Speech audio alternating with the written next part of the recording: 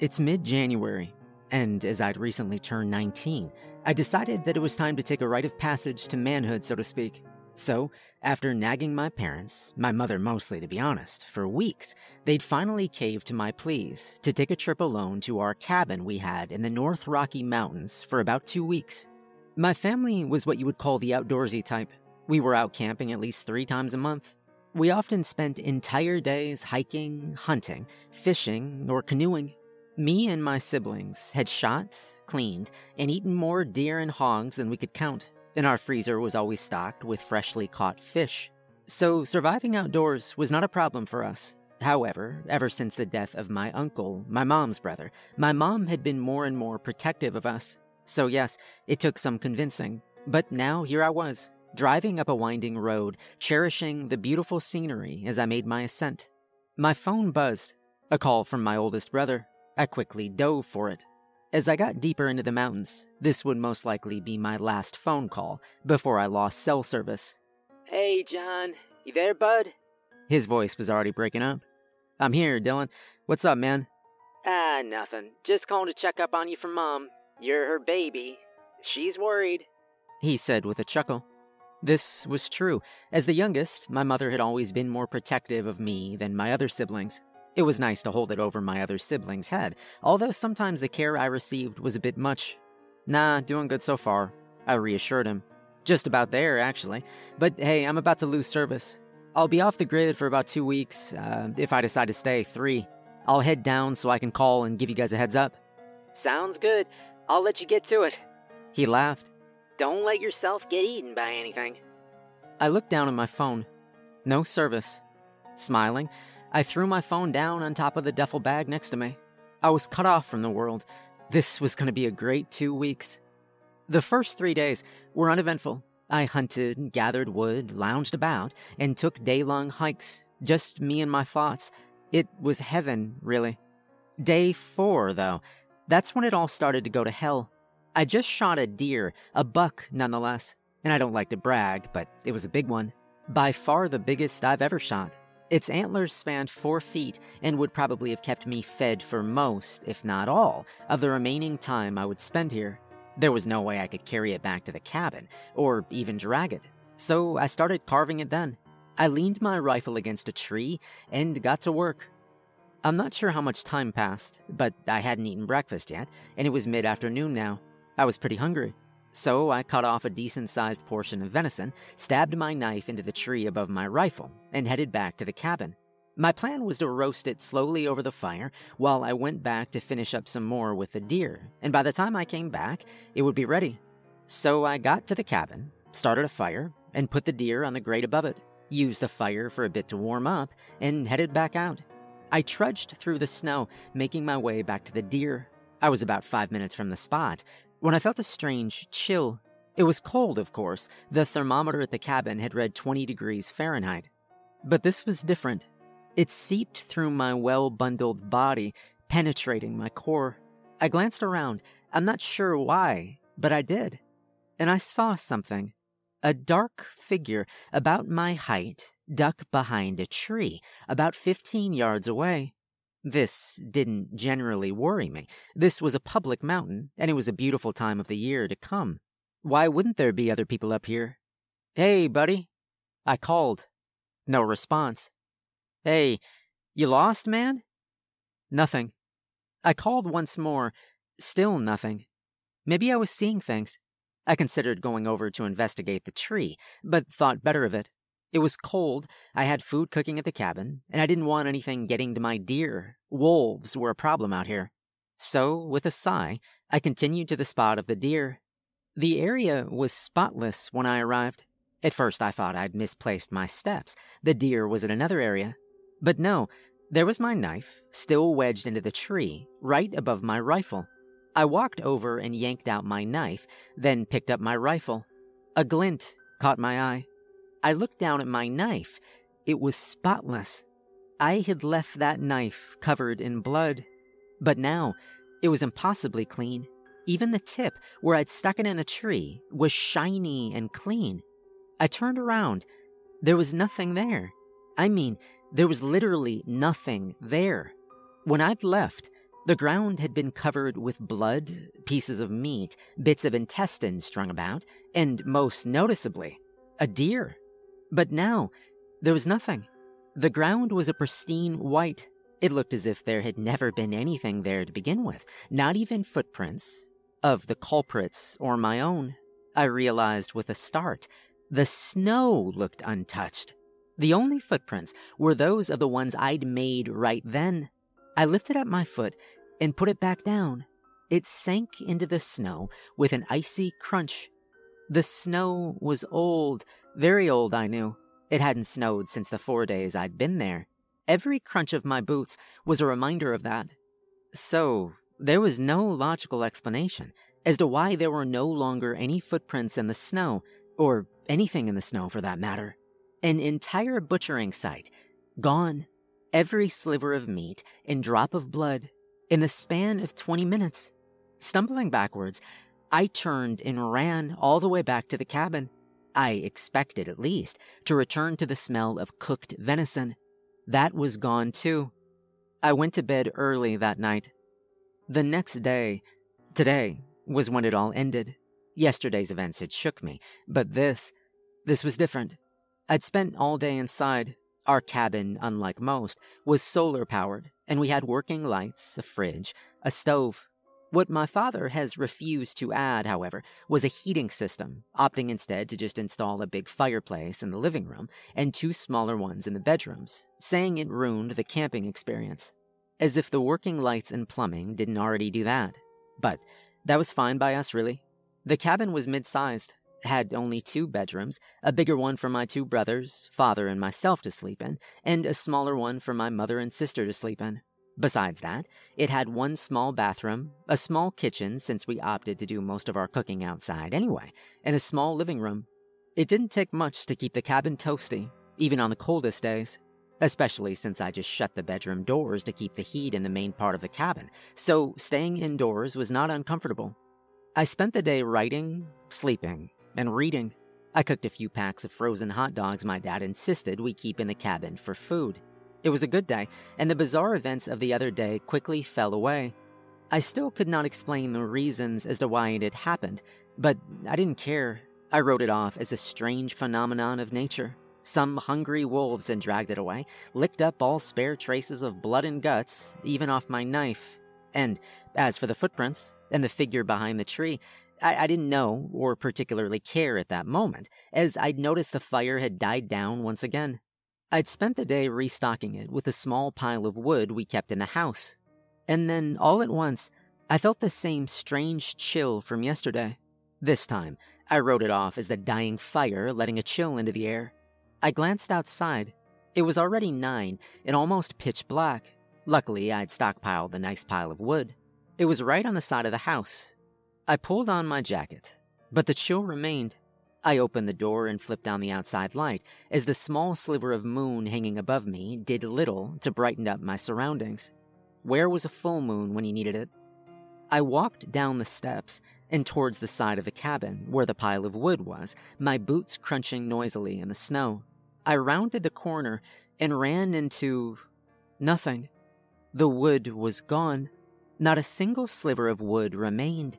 Even with little light, I could see that, as if there had never been any there in the first place. I turned towards the woods. I was scared and angry. We had no neighbors, not for at least 3 miles, and even he was a half-senile old man by the name of Herb. The kind of man who took crack shots into the woods for fun, or who brewed his own moonshine. I turned back towards the woods, watching it tensely. Herb was kind, though, and could chop his own wood. He wouldn't do this, and probably couldn't either at his age. So who did this? I looked down. No footprints again. I needed more wood. It was too cold to sleep that night without a fire. I started to turn to go back when a branch in the woods snapped, sounding like a gunshot. I spun again, looking and listening closely. I stood there for about 5 minutes. No more noise sounded from the dark forest. Walking backwards slowly, I continued on to the cabin. Back inside, I seethed as I bundled up. First thing tomorrow, I was calling the ranger. I grabbed my axe, flashlight, and my knife. I considered bringing my rifle, but I figured I'd be fine. If someone was in the woods, they probably wouldn't come armed to steal someone's wood. No, my axe and knife were enough. But as I stepped outside, that chill came again. But it was worse this time. It felt like icy sludge flowing through my body. I glanced at the thermometer. It had plummeted from 15 degrees to -5 degrees Fahrenheit in the time it took me to go inside and get ready. It took 12 minutes to reach my spot. It was a small clearing. About 17 stumps resided there, and it was a good spot to get wood. It was where we'd been coming to get it since the cabin had been built. There was a tree I'd already cut down earlier, but had not yet chopped into smaller pieces. I didn't need much for the night, but as I started chopping, the chill I felt continued to get worse and worse. I was shaking badly. I couldn't even grab the axe. It started slowly. I didn't realize it at first, but as it got closer, louder, I could hear it above the steady thwack of my axe hitting the tree. A growl, if you could even call it that. It sounded broken, like a smoker clearing their throat, mixed with a wolf. I looked up, expecting to see a wolf, maybe a sick one or something. But it wasn't a wolf. Not fully, anyway. It stood on its hind legs. Its body was wolf-like enough, though slightly human. It was impossibly skinny. I could count each of its ribs, even through its heavy coat. Its color was off. To say it was dark black simply wouldn't do it justice of just how black it was. It seemed to absorb what little moonlight hit it, and even the light of my flashlight. And its eyes. Its eyes. It didn't have any. Just 2 gaping black holes the size of golf balls where I should have been. And those holes, if its fur was black, they almost seemed to glow. They reminded me of black holes, how they absorb everything, even light itself. They seemed to stare right through me. It stood about 10 feet away, arms down at its side, panting, impossibly calm for something that looked like it could rip me to shreds in seconds. I stood up straight. I was unsure of what to do. As I stared at it, the chill kept getting worse and worse. Slowly, as if woken from a deep sleep, it opened its mouth impossibly wide. It seemed to stretch all the way around its head. I saw a mouthful of crocodile-like teeth dripping with saliva, looking like they could crush bone. It suddenly let out a terrible, unnatural screech and threw itself at me. I ran. That was the only thought going through my head. Run. I needed to get away. That was obvious. But I only actually made it 2 steps as I suddenly felt a painful twist in my leg and fell. I turned to see my foot had gotten wedged between 2 rocks. I looked up. The thing was now in the air, hideous claws reaching towards me. Its mouth seemed to open in a wide grin as it descended on me. At the last second, I rolled, wrenching my leg free with a painful twist and possibly a crack, I don't know. I couldn't hear over the sound of that terrible screech. I wasn't fast enough, though, and its razor-sharp claws ripped into my side as it landed next to me. I had expected to feel pain, like fire maybe. That's how I'd heard being stabbed described before. But this wasn't. It was cold, freezing, like plunging into a lake in the middle of winter. It hit with a shock and spread throughout my entire body. I gasped. The freezing claws made it impossible to do anything else, and somehow focused through the cold enough to grab my knife and plunge it into the back of the hideous thing that was trying to kill me. It bellowed in pain and anger as a dark, thick, blood-like substance leaked out, and it ripped its claws from my side. Warmth instantly returned to my body, though not much. I scrambled up and ran. Each step shot excruciating pain up my leg. My ankle was badly sprained, and my foot may have been broken. My side was oddly numb, but I knew I couldn't stop. I kept running. I glanced back, and only about 15 feet behind, led by my initial attacker, was a whole pack of them. All unnaturally black, no eyes, mouths open impossibly wide. Somehow I found it in me to run faster, my legs screaming as I wept while running for my life. It felt like an eternity before I saw lights up ahead through the trees. My cabin? I let out a sob of relief. I burst out of the forest into the clearing, at this point screaming like a madman. I shot up the steps, whipped open the door, and slammed it with a loud bang. I expected to hear them hit the door, try to get in, but outside remained eerily quiet. I sank to the floor, sobbing uncontrollably and holding my side. I was too worried about what I might find to check outside. I was scared out of my mind. I didn't know what those things were, and I didn't want to. After a while, I shakily stood up and peered out. There was nothing there that I could see. My car was there, and the woods a little beyond. But I knew they were still there, waiting for me. I was sure I could see them running around at the edge of the forest, and I wasn't about to leave the cabin.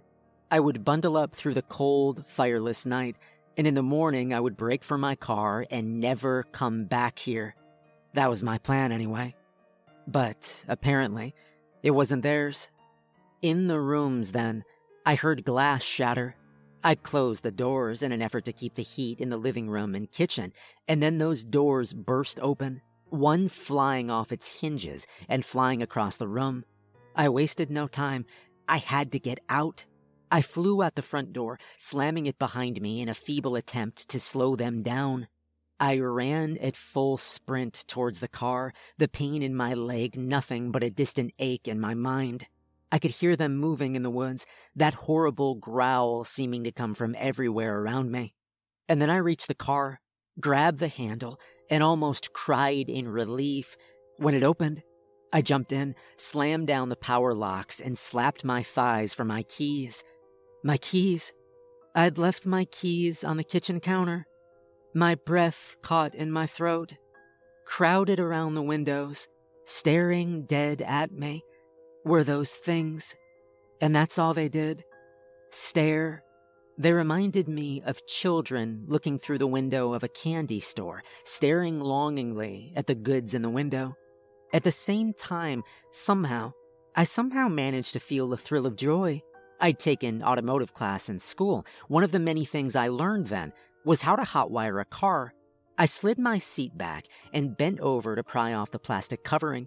I threw it over my shoulder and was starting to mess with the wires when something hit my car with a loud bang that rocked it. I shot up and yelped. They'd abandoned the house and were now all around my car, some walking upright, some scampering around on all fours. There was even one on the roof. I jumped as one to my right suddenly lunged, cracking the driver's side window. I bent over again and found the 2 wires I needed, and I started trying to spark them. 2 more bangs sounded above my head. I was afraid to look up. The banging was now coming from everywhere, my car rocking as they continued slamming in from all sides. I could hear the crack in my window getting bigger. The car suddenly started with a roar, and I sat up just as my window gave. It shattered, showering me with glass. The thing once again lunged, but I was moving, tearing across the small clearing around the cabin. As I approached the woods, I struggled to bring the car around back towards the road. I flipped a tight U-turn and came to a stop. I saw the pack bounding towards me. And for the first time that night, I felt anger. I gunned it, heading towards the road. They continued towards me, growling and screeching. One rather ambitious one jumped in front of me, landing on my hood with a dull thud and rolling over my roof and falling off the back. The rest of them dove out of my way, snarling, and I left the cabin behind. That was 2 hours ago. I've stopped right at the bottom of the mountain to record this and to recover. The best I could, anyway. I don't know what to do. I could call the police, but I doubt they'd believe me. My ankle, though, I think it's bleeding. After the adrenaline left my body, the pain came back full force. I'm gonna go to the hospital, then I'm calling my family. And then, I don't know. I honestly don't know what to do, but I have to keep driving. I can still feel that awful chill, and something tells me They're still close by. We found John's body today. After the second week, we waited. He said 3 weeks at the most, but he said he'd call if he decided to stay 3. When he didn't, we didn't think much of it. We reasoned he was too busy to call. After the 4th week went by, we were worried. By the end of the 5th week, I decided to go look for him. Everyone wanted to come, but I couldn't let them. As the oldest brother and closest to John, I felt it was my responsibility. John was probably jerking around, but in case something has happened, I didn't want the others to be there to find out. So I left. I drove down to Wyoming and contacted the ranger around the area. He contacted some paramedics in case John was injured, and we drove up. Nothing seemed out of place when we arrived. His car was still there, unlocked as he always left it. The cabin seemed untouched, save for a few hot dog wrappers. All the windows were locked, the bedroom doors closed. The fire pit outside looked untouched. I walked around the cabin while the ranger went a ways into the woods to look for clues to John's whereabouts. The outside seemed normal, except for the pile of firewood we always kept out there. It was neat, save for a small messy pile of fresh wood on top that I assumed John had cut. When neither me or the ranger found anything, we ventured deeper. After a while, we stumbled upon a deer carcass. At first glance, it was obvious animals had been at it. But upon closer inspection, it was clear this was a hunt. A small hole, most likely from John's rifle, was in its neck, and it had clearly been gutted by a knife. But no sign of John. Until 3 hours later, we found him. He was laying face down in the snow around the small clearing. His left foot was bent at a painful-looking angle, wedged between... BetMGM has an unreal deal for sports fans in Virginia. Turn $5 into $150 instantly when you place your first wager at BetMGM. Simply download the BetMGM app and sign up using code Champion150. Then, place a $5 wager on any sport. You'll receive $150 in bonus bets, regardless of your wager's outcome. And if you think the fun stops there, the king of sportsbooks has plenty of surprises in store. Check out daily promotions, same-game parlays, live bets, and so much more. Download the app in Virginia today and get $150 in bonus bets instantly from your first wager. Only at BetMGM. BetMGM and GameSense remind you to play responsibly. See BetMGM.com for terms. 21 plus only. Virginia only. New customer offer. Subject to eligibility requirements. Rewards are non-withdrawable bonus bets that expire in 7 days. Please gamble responsibly. Gambling problem? Call 1-800-GAMBLER. Promotional offer not available in Washington, D.C. Between 2 rocks, and his knife was in his ribs. He must have tripped and fallen on the knife. His left hand was clutching his axe, and his other hand was in his jacket pocket. I was strangely numb. I couldn't comprehend what I saw. I couldn't even cry. I pulled out his right hand to find it wrapped around his phone. I opened it, amazed it still worked. It was open on an audio recording. As we crouched around my brother, listening to it, I couldn't help but feel scared at the crazy story he wove. After it ended, we sat around in silence until one of the paramedics spoke. "The cold," he said. I turned to him. "What did you say?" There was something unsettling about his tone. "The cold," he said again. "The cold will make you see some crazy things. I've heard stories like this before, oddly enough. Sometimes the things I've heard described are strangely similar to what this boy described. But it's all in your head. On some level, your body knows it's over, that there's no way out, and sometimes it starts making you see and feel things to cope, to make it easier to comprehend, I guess. He said he felt a strange chill. That was the hypothermia setting in. Those claw marks he felt, well, that was the knife stabbing him when he fell." "What about everything else?" I asked angrily. "What about the chill he felt before, or the wood, or the deer, or the—" "Look, kid," he said, "you saw it yourself. There's nothing up here. Maybe your brother was on something. My brother doesn't do drugs. He's smarter than that." The paramedic just shrugged. I turned back to my brother's frozen, lifeless body. I felt overwhelmingly sad. Here was my brother, my best friend, laying dead. He deserved better than this. He would have had a good life. He had a loving girlfriend, a nice job. He was liked by everyone. He deserved better. The tears started flowing then. After we'd gotten his body back down the mountain and in a morgue, I checked into a hotel and called my family to break the news. We cried, my mom especially. He really had been her favorite. They were on their way now, coming to bring John back home. But I had something to do. I logged onto my laptop in my room. I had to see what I could find. My brother was neither crazy or a druggie. Something about all this didn't add up. His voice had sounded fine on the recording, but how could he have spoken clearly with a knife buried in his ribs? Why did it seem he put no effort in making it back to the cabin, instead opting to record a strange story on his phone? What about the deer, the firewood, his car, or the cabin? My brother was more than qualified to survive in the woods, in some ways, even more than my father was. So how did this happen? I've been trying to find out what I can. It's slow going. There's a lot of stuff online, some most likely crazy stories, some I'm not so sure about. In a few hours, my family will be here. Maybe we can figure this out together. But as I rubbed the grainy feeling from my eyes, I stopped to look out the window. The only room available was a 4th-story room with a clear view of the mountain, cruelly enough. And as I stare out at the dark shape looming over me that took my little brother's life, I feel a strange, cold chill go through my body.